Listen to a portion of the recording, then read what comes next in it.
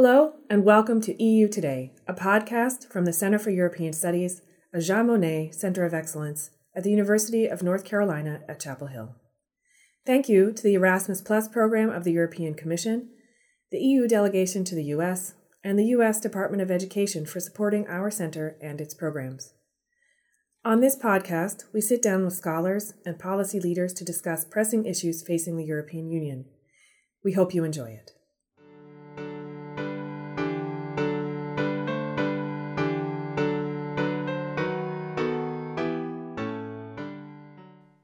My name is Banu Gökeriksel, and I'm one of the organizers of the Encountering Difference, Embodying Boundaries and Unsettling Borders, Middle Eastern Refugees and Immigrants in the European Union Conference. This conference took place completely virtually over 5 weeks in the fall of 2020. In this podcast, I will chat with the other conference organizers about the 5 conference sessions. All of the conference organizers are feminist geographers with connections to the Department of Geography at the University of North Carolina at Chapel Hill in the United States. I am professor of geography and have been at UNC since 2005. My scholarship primarily focuses on politics of bodies and everyday life in Turkey. Dr. Nathan Swanson and Dr. Devran Koray Öcal received their PhDs at UNC, Geography. Lily Herbert, Suad Jaber, and Betül Aykaç are currently working towards their doctoral degrees in the same program at UNC, Geography. The main conference sponsor was the UNC Center for European Studies, a Jean Monnet Center of Excellence. I would also like to thank our sponsors, UNC Global Research Institute, the College of Arts and Sciences, and UNC Center for Middle East and Islamic Studies, Duke UNC Consortium for Middle East Studies, and UNC Department of Geography for making this conference possible. Unsettling Borders was an interdisciplinary and international conference. Our goal was to explore how refugee experiences provide insights into the production of difference, boundaries, and borders by unsettling established understandings of identity, statehood, and territory. With this conference, we aim to respond to the political context in which prolonged wars, political destabilization, the climate crisis, and economic downturn in the Middle East have caused unprecedented levels of displacements of people internally and to neighboring countries. Syrians, Iraqis, Palestinians, Iranians, and Afghans have been displaced in especially large numbers. Many of the displaced have been seeking asylum in European Union member states, leading to what has been labeled a refugee crisis in popular media and political discourses over the past decade. This language of crisis has animated racist, anti-refugee, xenophobic, and Islamophobic policies and discourses that target Middle East origin asylum seekers and refugees, and that construct a Europe under threat of an invasion of Europe's political, cultural, and racial others. Rising right-wing political movements have capitalized on and fueled these deeply rooted sentiments across Europe. The EU has adopted policies that seek to limit the number of asylum seekers by increasing surveillance and policing of its borders, leading to Fortress Europe and turning the Mediterranean Sea into a deathscape. At the same time, EU countries have continued to build bureaucracies for weeding out those deserving refugees from those who are judged unworthy of the status. And governments have started to implement increasingly stringent requirements to qualify for settlement and integration programs. In a 2016 agreement between the EU and Turkey, Turkey was to receive funding to keep Syrians in the country and to prevent them from going into the EU, thereby extending to West Asia the sorts of processes that have externalized the EU border into North Africa. Taking together, these practices are actively remaking the boundaries and redefining the borders of Europe. The conference aimed to tackle these issues and bring together scholars who are working on these and some related issues. Our approach has been informed by feminist political geography and feminist geopolitics that foreground how boundaries, borders, and territories are made through differentiated bodies and embodied practices.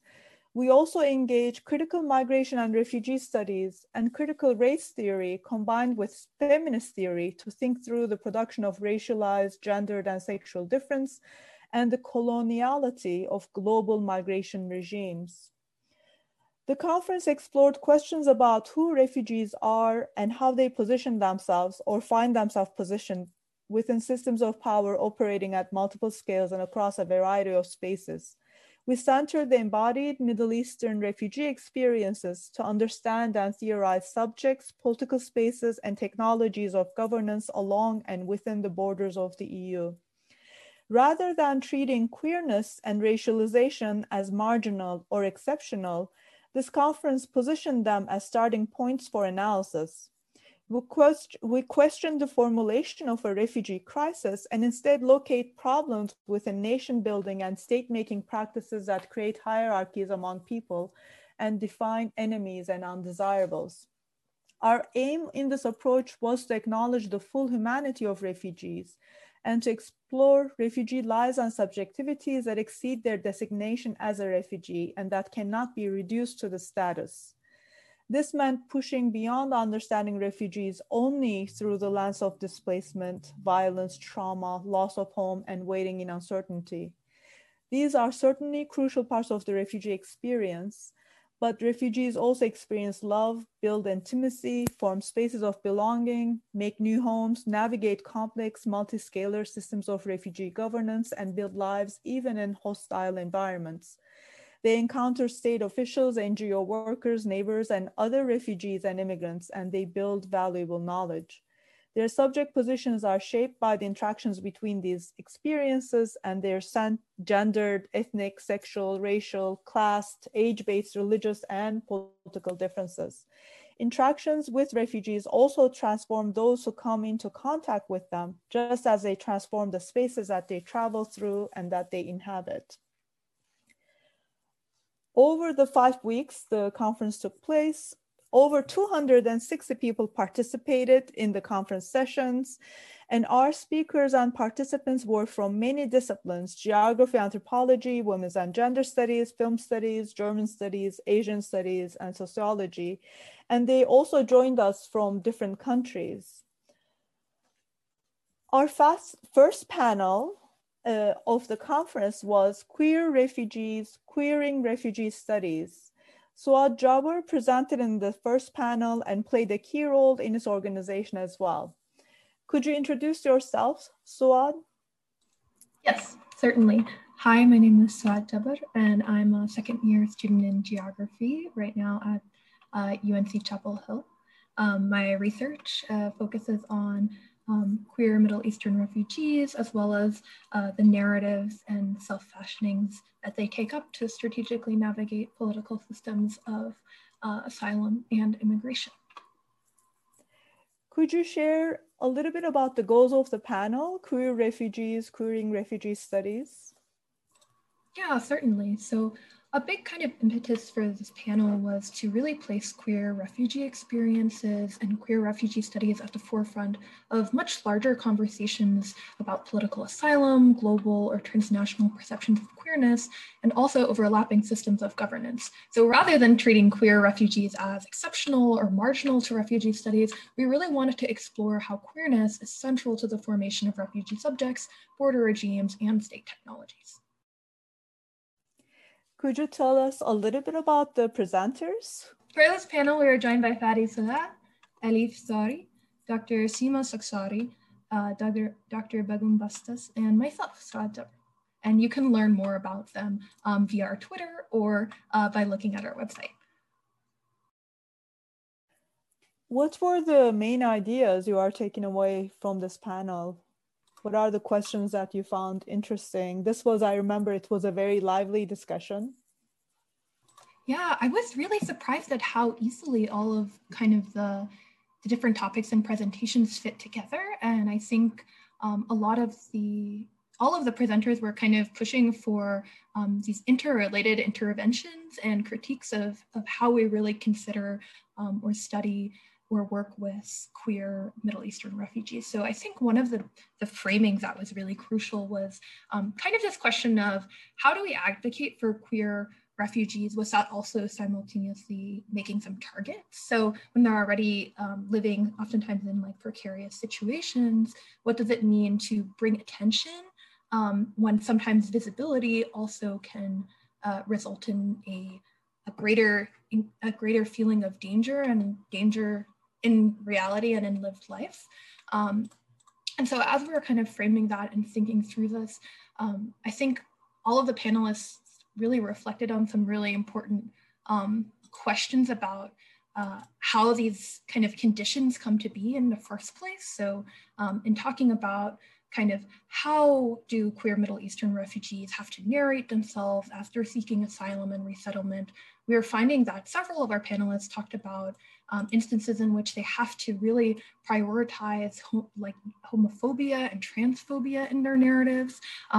And rather than kind of speak to geopolitical conditions such as the war in Syria or political destabilization or economic sanctions in Iran, that these really crucial elements of somebody's story of how somebody is have to instead get kind of left out and de-emphasized, as well as the different kinds of violences that happen en route in the refugee journey, as well as kind of how rupturing this displacement is, but the focus gets instead centered on the displacement itself.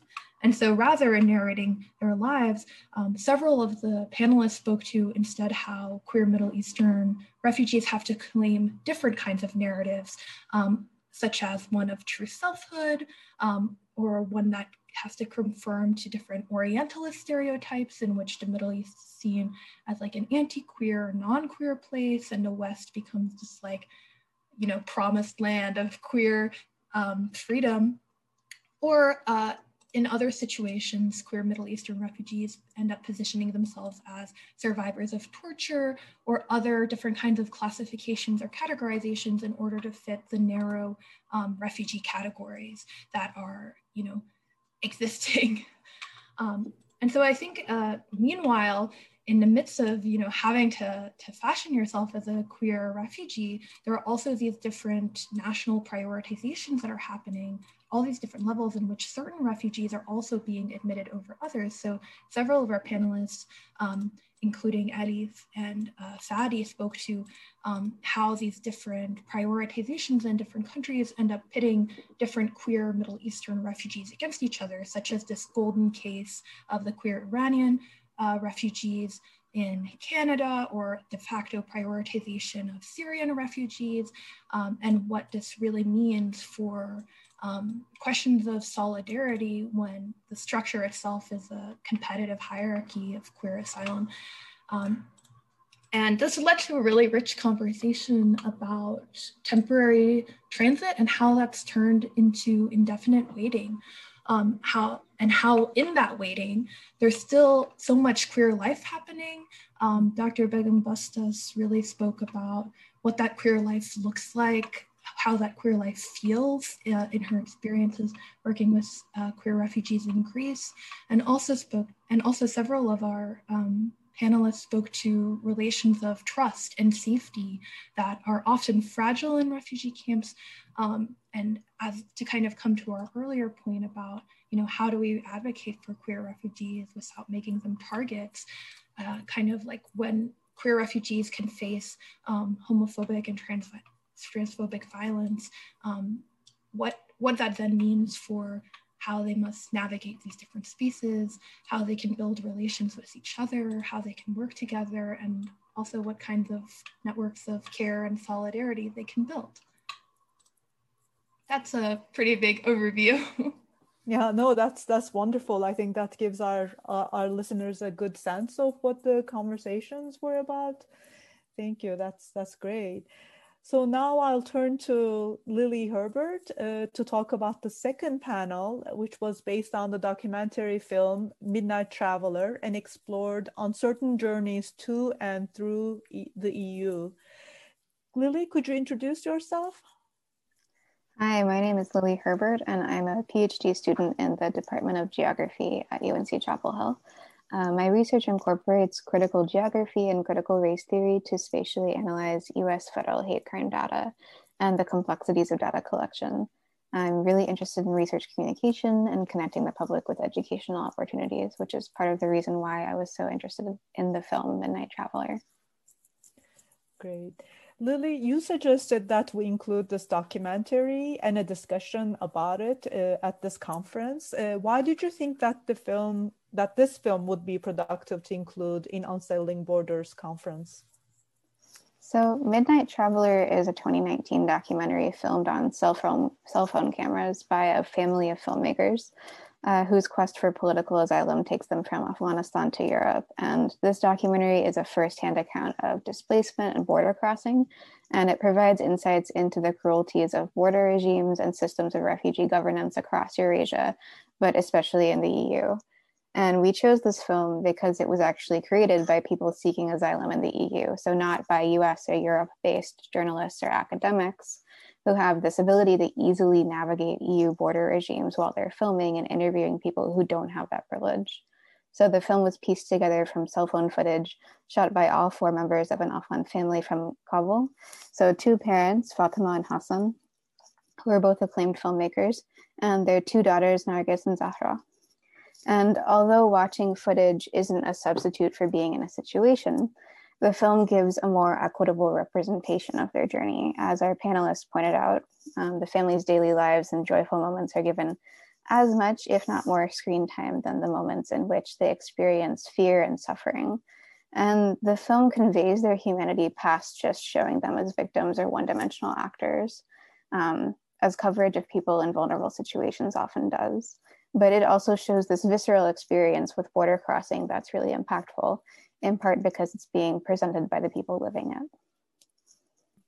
Yes, that the film was really powerful. And we had also amazing panelists. Could you tell us a little bit about the panelists? Absolutely. So we were lucky to be joined for the panel by Emily Mahdavian, who is the producer, writer, and editor of Midnight Traveler, as well as Dr. Nadia Yaqub, a film scholar and professor of Asian Studies at UNC, and Christian Wilhelm, program manager of international master's programs in the Department of Social Sciences at Humboldt University in Berlin. And what were the interesting things for you that came up during the conversation about the film? Yeah, since the panel was virtual, we took a different approach to format than we probably would have were we able to show the film in person. The film distributor kindly provided a link for attendees to watch ahead of time. And then for the actual panel on Zoom, we had panelists choose about 3 to 5 minutes of footage from the film each that they wanted to show and talk about. And it was interesting because all four panelists had some overlap in the scenes that they wanted to show. So we had a dialogue about these scenes that naturally grew out of the commentary that followed them. One of my favorite parts of the discussion was the context given by Emily Mahdavian, the film's writer, producer, and editor. She was the one receiving cell phone footage from the filmmakers Fatima and Hassan and their family, and she pieced it together while listening to their wishes, as well as kind of considering issues with representation of people from Afghanistan in the US and Europe. She was the only member of the film production team who spoke both Persian and English, and so she played a large part in advocating for what Fatima and Hassan wanted in the final film. So we got to hear from her about how the production tried to unsettle stereotypes about people from Muslim majority areas, but it also tried to upend a range of power dynamics, from monolithic ideas about refugees to what Emily pointed out as the gendered and often patriarchal gaze of the camera and of filmmakers. So for example, she emphasized it's really important to highlight that this film was shot by 3 women and 1 man, and several women behind the scenes also played key roles in its production, instead of framing it as just a work by a filmmaker and his family. So that multidimensional analysis and context was really valuable to hear. And I hope that the film continues to be shown in a broad range of contexts, including classrooms and community events, because it is such a beautiful work of art, as well as a story that provokes discussion about what representation is and why it matters, especially in the context of minorities and refugees and asylum seekers in the EU. Yes, agreed. Thank you so much, Lily. Now I'll turn to Dr. Nathan Swanson to talk about our third panel, which focused on racialization of refugees. And Dr. Nathan Swanson presented his research as part of this panel, as did another organizer of the conference, Betül Aykaç. Nathan, could you tell us a little bit about yourself? Sure, thanks, Banu. I'm a postdoctoral fellow in the Honors College and International Programs at Purdue University, having done my PhD in geography at UNC Chapel Hill. I'm a political and cultural geographer whose research focuses in 3 areas, I would say broadly: geopolitics of everyday life, public space and power, and critical cartography and countermapping, which I do as a member of the Counter Cartographies Collective. So I've previously done research in the Middle East and now focusing in Middle Eastern communities in Sweden. Great, thank you so much. And we're going to meet Betül in a few minutes. Could you tell us a little bit about the other panelists? Who were the other panelists and what are the highlights from their presentations? Sure, so the first panelist was one of the co-organizers of the conference series, Betül Aykaç, who is a geography PhD student at UNC Chapel Hill. And Betül focused on anti-Arab racism in Turkey, kind of through a couple of moments, a couple of images, the removal of Arabic signs in Turkey, and an image of Syrians celebrating New Year's, which went viral and caused a backlash in Turkey.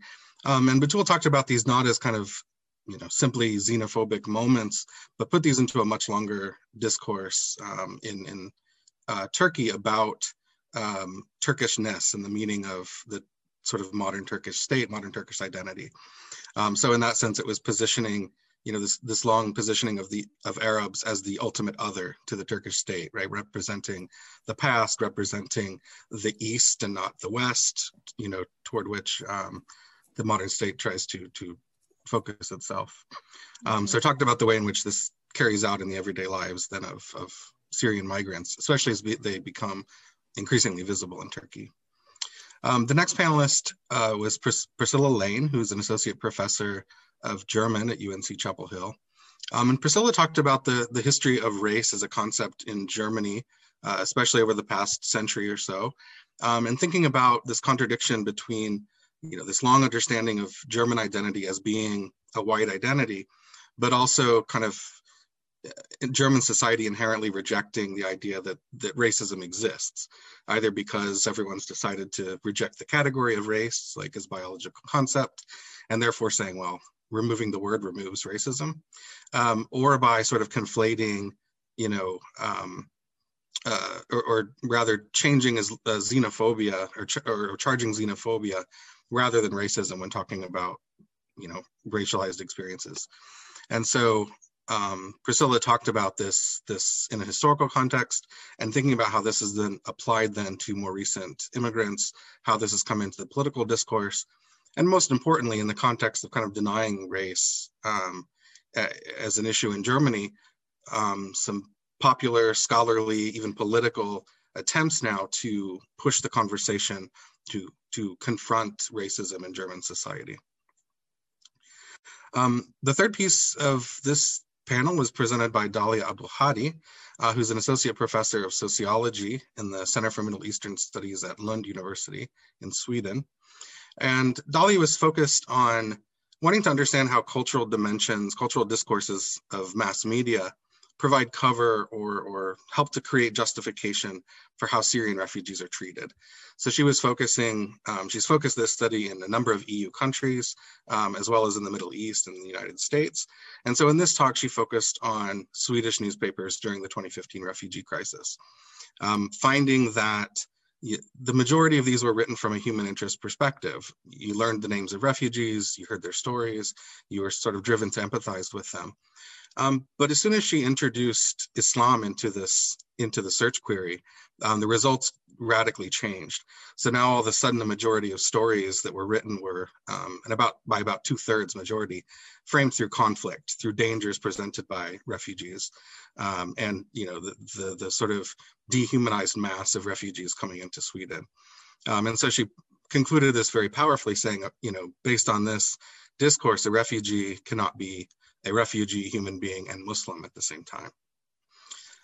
The final piece to this third panel was my paper, which was looking at a short film called Årets Svenne Banan, which means this year's typical Swede, this year's average Swede. And this was a short film made by a Syrian refugee called Omar, who's in Sweden since 2015. And in the film, he's a refugee. He's on a reality show as a contestant, trying to showcase his talent as the best refugee. And so he gives his whole case based on all the expectations of what a well-integrated refugee, or well-integrated immigrant in Sweden should be, eating Swedish foods, doing Swedish things, holidays, all these things. And so he wins the contest and goes out to celebrate with some Arab friends, at which point they find that they're not allowed into a club. And so as they're on their way to do the celebration, they see this sign above them about Sweden having no-go zones, right? Which has been a long kind of Islamophobic discourse in Europe about invading Muslims. And so they find that the club, in fact, is a no-go zone for them.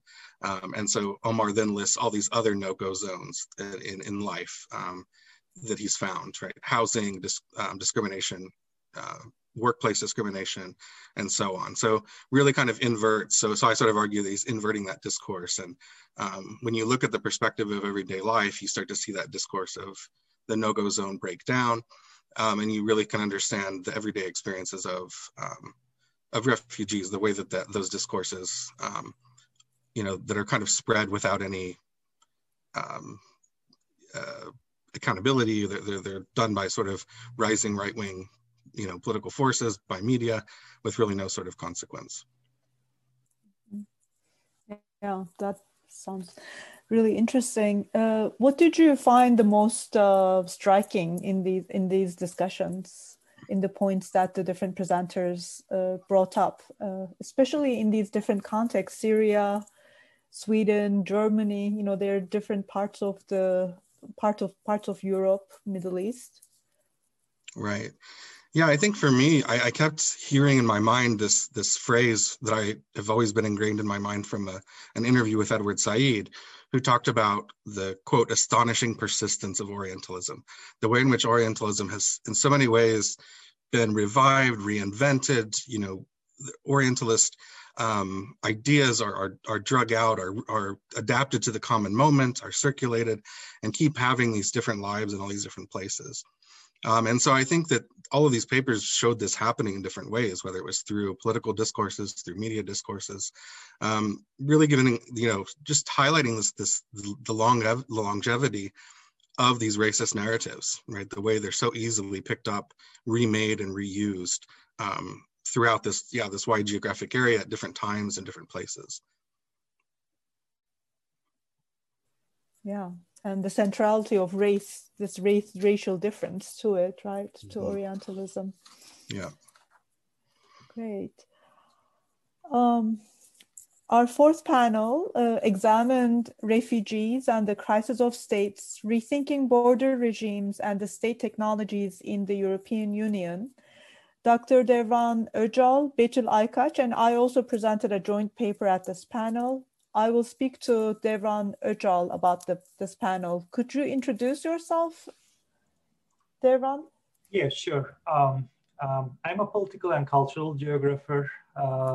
Broadly speaking, I'm interested in political geography, feminist geopolitics, diaspora studies, and transnational migration. I obtained my PhD degree in geography from UNC Chapel Hill in May 2020. In my dissertation research, I engaged state formations and everyday geopolitics with a focus on Turkish Sunni mosque communities in Germany. And my new research project focuses on Kurdish border towns in eastern Turkey through the concepts of domestic geopolitics and fragmented legal geographies. Currently, I work as an adjunct lecturer at the Center for the Middle East and Islamic Studies at the University of North Carolina, Chapel Hill. Also, currently, I am the guest editor of the Journal of Reflective, which is based in Istanbul Bilgi University. Great. I don't think I knew about the last bit. Congratulations. Could you tell us a little bit about the panelists and the main questions that were posed at this panel? Yeah, sure. There were 4 presentations in this panel. The first presentation was given by Karen Kulkasi from the West Virginia University, and she talked about Jordan State's response to the recent Syrian refugee crisis. Then we listened to Martina Tazioli from Goldsmiths University of London. Martina's focus was on the Italian state's refugee policy within the context of COVID-19 pandemic. Using the concept of hygienic borders, Martina told us how the Italian state used COVID-19 precautions as an excuse to confine refugees. After this talk, Kirsi Kallio and Uni Hakli from Tampere University discussed the asylum system in Europe by focusing on the embodied encounters between asylum seekers and government officers. Finally, we concluded this panel with Banu Gökariksel, Betül Aykaç, and my joint presentation on the Turkish state's strategies of governing refugees through deliberate inaction. Great, thank you. So what are the points or the insights that you gained during this panel, the things that were really striking to you? If you look at these presentations together, there were a few common themes that we can take away. First, I guess the presentations given in this panel fit perfectly with our panel title, which was Refugees and the Crisis of States. The panelists focused on different geographies such as Turkey, Italy, and Jordan, but all the talks underline how the recent refugee movements have put states across the Middle East and Europe into an unprecedented governmental crisis. We usually talk about a refugee crisis in the mainstream media or academia, yet these panels show that this is indeed a crisis for the border regimes and territorial governance tools. In the face of the massive migration of people from the Middle East to Europe, countries from North Africa to Northern Europe have entered into a border regime crisis. And in this period, we even witnessed how political borders of Europe have been de facto extended to Turkey and North Africa. So our panelists underlined how states had developed unique ways of governmental technologies to confront or at least take this crisis under control. I guess the most striking point here is that governments have not merely applied violence when the massive refugee migration challenged their borders.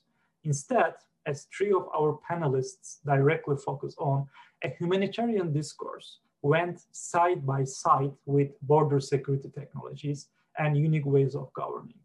For instance, Karen Kulkasi's talk depicts very well how humanitarianism and territorial security discourse coexisted in Jordan. The camps hosting Syrian refugees in Jordan are humanitarian centers with lots of primary healthcare, education facilities, and job training centers. Yet they are also the confined areas that function as a detention center and limit refugees' movement within Jordan. In this talk, Karen also mentioned the kafala system in Jordan, according to which refugees need sponsorship from Jordanians to get out of the refugee camps. The state uses the kafala system to get rid of refugees' responsibility because in this system, the sponsor Jordanians take the responsibility of refugees' livelihoods. Similarly, when we look at Martina Tazioli's talk, this talk also revealed how humanitarian discourse of protecting refugees from the virus infection is used by the Italian state to confine refugees in certain areas. The hygienic sanitary border regime keeps refugees inside Italy, but simultaneously confines them in locations outside the broader Italian society and obscure ways of applying for asylum. Just like the kafala system, here hygiene is used as a governmental technology to confine refugees. There is also similarity between these arguments and our presentation, which was about the state invisibility and inaction.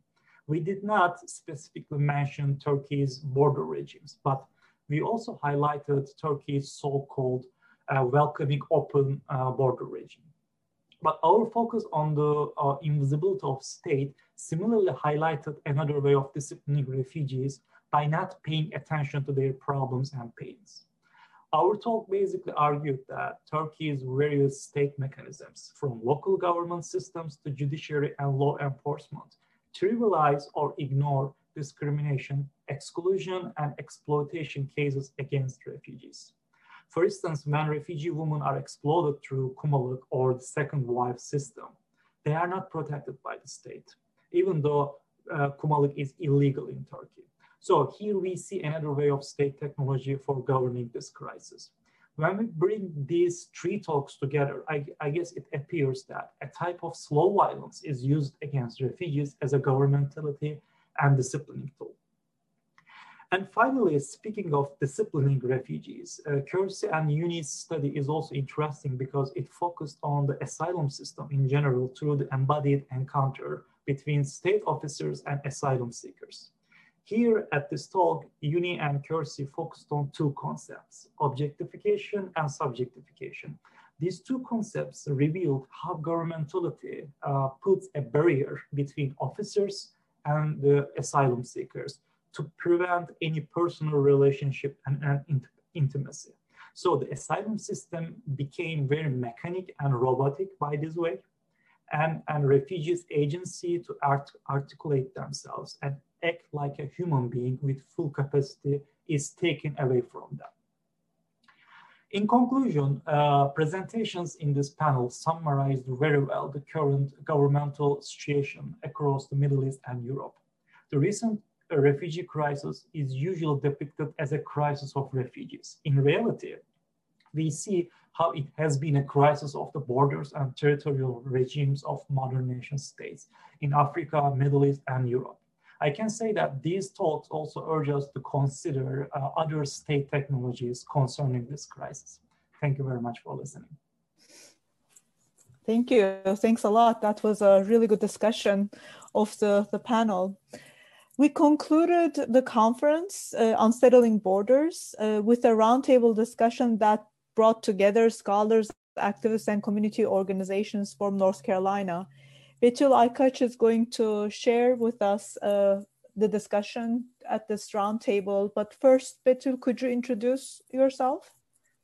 Thanks, Banu. Sure. I'm a PhD student in geography at UNC Chapel Hill, and I have a background in sociology and political science. My MA study focused on the racialization of Syrian refugees in Turkey through a historical and feminist geopolitical framework. And along with refugee studies, my research interests also include geographies of resistance and autonomy, and also alternative economies. Mm-hmm. Yes, thank you. So could you tell us a little bit about the roundtable and the participants at the roundtable, and maybe share what we aim to do with this roundtable for our listeners? Sure. Our goal in this roundtable, learning, teaching, and community building with refugees, was to bring scholars, activists, and NGO volunteers together, see practical interventions that seek to address refugees' problems, and also discuss the ways of ethical engagement with refugees.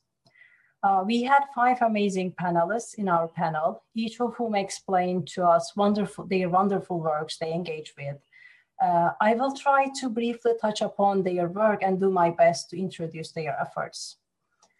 Our first panelist was Christian Wilhelm, who was also with us in our second panel of the documentary Midnight Traveler.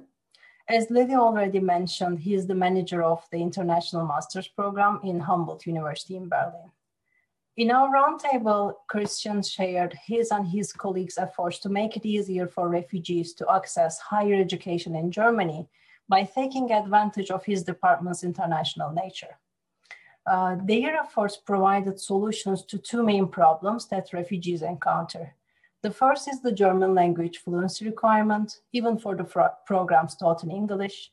And the second is the difficulty of refugees in obtaining documents and certificates from previous institutions. And with their efforts, they started a new MA track for refugees. And in this track, refugees do not have to prove German language skills and start studying directly in a regular study program. They also provided flexibility in providing documentation like certificates and diplomas. Our second panelist was Dia Abdo. She's the director of UNC Greensboro's Center for New North Carolinians. She talked about their initiative, Every Campus a Refuge in Guilford College, which aims at supporting refugees through housing and integration on college campus. She defines their group as a group of volunteers coming together to present the idea of radical hospitality. And Dia Abdo asked us to reimagine our use of space and our resources, and especially the campuses. In this initiative, they have housing opportunities for refugees within the college. And since 2016, they have hosted 60 refugees on the campus. Their initiative also helps refugees when they're ready to move off the campus after they found employment. The initiative pays the first month's rent and utilities, so it's an excellent opportunity for refugees to ease their problems. Our third panelist was David Sandemarshall, who is an assistant professor of geography at Elon University. In his discussion, Sandemarshall emphasized that the relationship with refugees tended to reinforce stereotypes and uneven power dynamics rather than truly support refugees. And he explained how he attempted to seek commonalities between different community groups through an undergrad class named Urban Geography. Throughout the semester, he worked with an organization that was built upon refugees' agricultural knowledge. This initiative created several community gardens and farm food items that could be sold to the local community. And Sandemarshall brought his students to work with them, to work with refugees on the farms. And on the farm, students helped the refugees to produce farm food items and learn about the history of those foods and traditions from their home countries. Our fourth panelist was Megan Clover, the program manager of Refugee Community Partnership. In her discussion, Megan highlighted that refugee communities are resettled in apartment complexes with poor public transportation and a language barrier that perpetuates their isolation. So Refugee Community Partnership is an initiative to build unique and holistic community infrastructure for those rebuilding home in North Carolina. And the organization is working alongside the community members and serving as a hub for any innovation, idea, or program that could advance refugees' conditions in the community. And our last panelist was Lizzie Rossler. She's an undergrad at UNC Chapel Hill, and her interest in migration flourished when she was an exchange student in Switzerland. While she was there, she saw how climate change was creating vulnerability. And moreover, the people least contributing to the problem were actually the ones who were most impacted. This fact led her to engage with more with refugee communities. And she's now working with UNC Center for European Studies working group on refugees, Europe, and service learning. And through this working group, they're bringing different integration approaches into conversation and seek out to learn about the experiences of refugees. They also build community partnerships and provide refugee assistance programs. And along with this, she's also working with urban refugees through a nonprofit called Hope of Children and Women, run by refugees and for refugees in Kampala, Uganda. I know this is a very brief introduction, and of course, I feel like I'm not doing justice by explaining them one by one. So I highly recommend to our listeners learning about these fantastic initiatives and collaborations. But thanks, Banu, for giving me the chance to talk about these initiatives. No, thank you. I think that was a really nice summary of the discussions and all the amazing work that our roundtable participants are doing.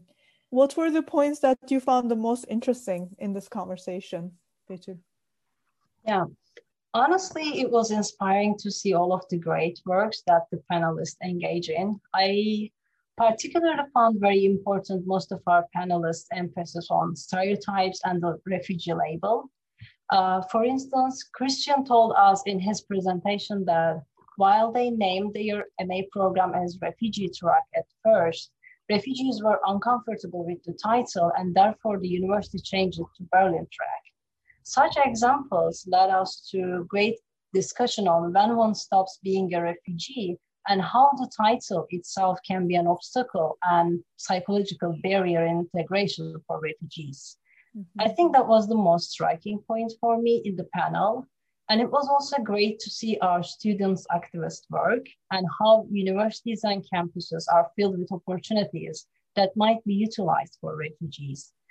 And one last thing I keep remembering is the emphasis of all our panelists that their motivation was not pity, but rather an understanding of fairness. This is definitely worth acknowledging, and I consider it one of the very first points of ethical engagement with refugees. Thanks. Thank you so much. Thanks, Betül, Suad, Lily, Devran, and Nathan as well. Those were really great discussions by my co-organizers of this conference. The conference was very generative, very productive, enabled us to get exposed to the most cutting edge research and really think about all of the categories that we use and the kind of research that we engage with concerning migrants and refugees and asylum seekers. The conference was also for us a first step towards building connections between scholars and communities interested in questions about borders, boundaries, and migration. And we are interested in building a collaborative research platform hosted at our conference website, which is unsettlingborders.com. At this website, unsettlingborders.com, you can learn more about the panelists, the discussions in these panels, and also turn to this research platform to look at some new material that we're going to be generating. We plan to feature interviews with scholars and activists who work in this area, compile a syllabus and a bibliography for teaching about these issues, and publish blog posts that respond to current events or theories concerning refugees and border regimes, not only in the EU or the Middle East, but really we are interested in opening up to anywhere in the world.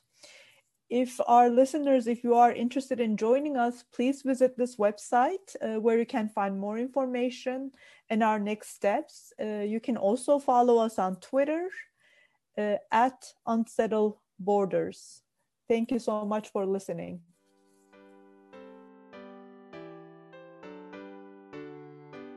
Please note that any opinions expressed in the EU Today podcast are solely those of our guests and our hosts and not of the UNC Center for European Studies, which takes no institutional positions.